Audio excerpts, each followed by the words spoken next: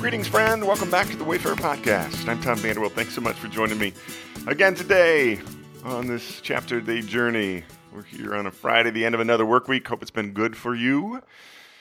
Our chapter today is Genesis 5, and it was verse 24 that I pulled out, which says, Enoch walked faithfully with God.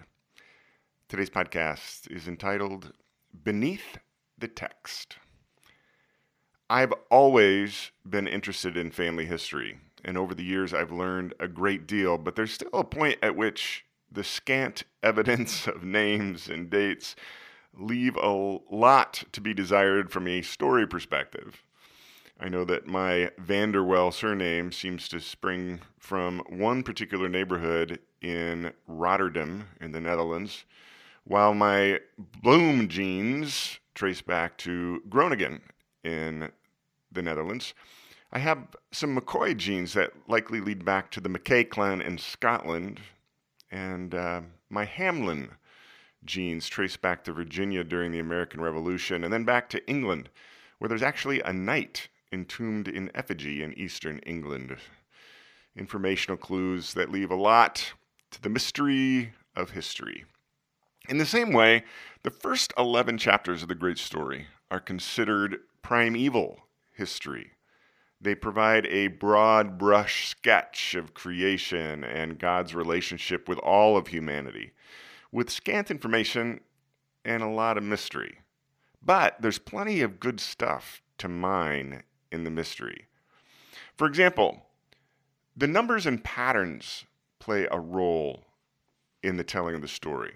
You see, the letters of the Hebrew alphabet do double duty as numbers, and the authors of ancient Hebrew often hide numerical patterns in the writing. For example, the number 10 is important. It is associated with harmony and completeness, especially when it's related to humanity here on earth. So the book of Genesis itself is divided into 10 sections. 10 times in Genesis, the phrase, and God said, is used. The genealogies in today's chapter, and again in chapter 11, both list 10 generations. God will later deliver the Hebrews from slavery in Egypt through 10 plagues, and subsequently provide humanity with 10 commandments. Now, yesterday's chapter told of the sin and curse of Cain, and then traced his family line to the 7th generation after Adam. 7 is also a number associated with completeness, but it's more associated with the divine, as in the 7 days of creation. The 7 generations of Cain's line hint at the completeness of God's divine judgment on the family which remained rebellious toward God, even in the 7th generation. The 10 generations listed in today's chapter hint at the complete human family line of Adam that will perpetuate humanity here on earth to and after the flood. And then there are patterns that emerge in the telling. The 7th generation in the line of Cain was Lamech, who continued his ancestors' murderous and rebellious ways.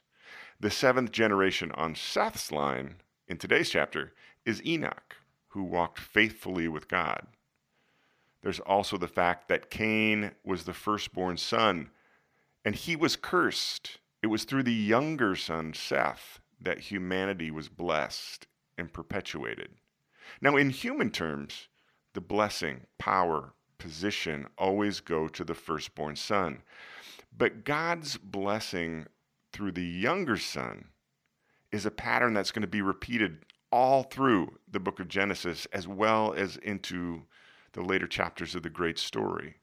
Seth was blessed over Cain, Shem over Japheth, Isaac over Ishmael, Jacob over Esau, Judah and Joseph over their brothers, Ephraim over Manasseh, David over his brothers, Solomon over his brothers. See, the pattern of going against human tradition is a continuous reminder of what God would later say plainly through the prophet Isaiah.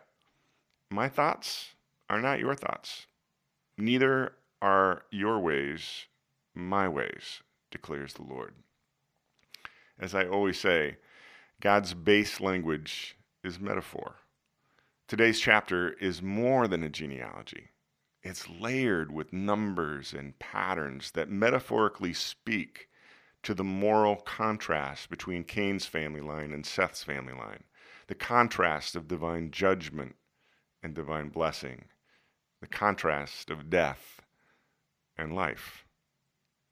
On Sunday, I'm giving a message among my local gathering of Jesus followers from Ecclesiastes 3, the passage made familiar to millions by the birds. To everything, there's a time and a season. And one of the things I plan to discuss is that my own life, your own life, contains patterns that lead to deeper understanding of self and of family and of life, if I'm willing to search under the surface of simple dates and memories. I hope you find whatever you're searching for today, my friend. Have a great weekend. We'll be back here on Monday.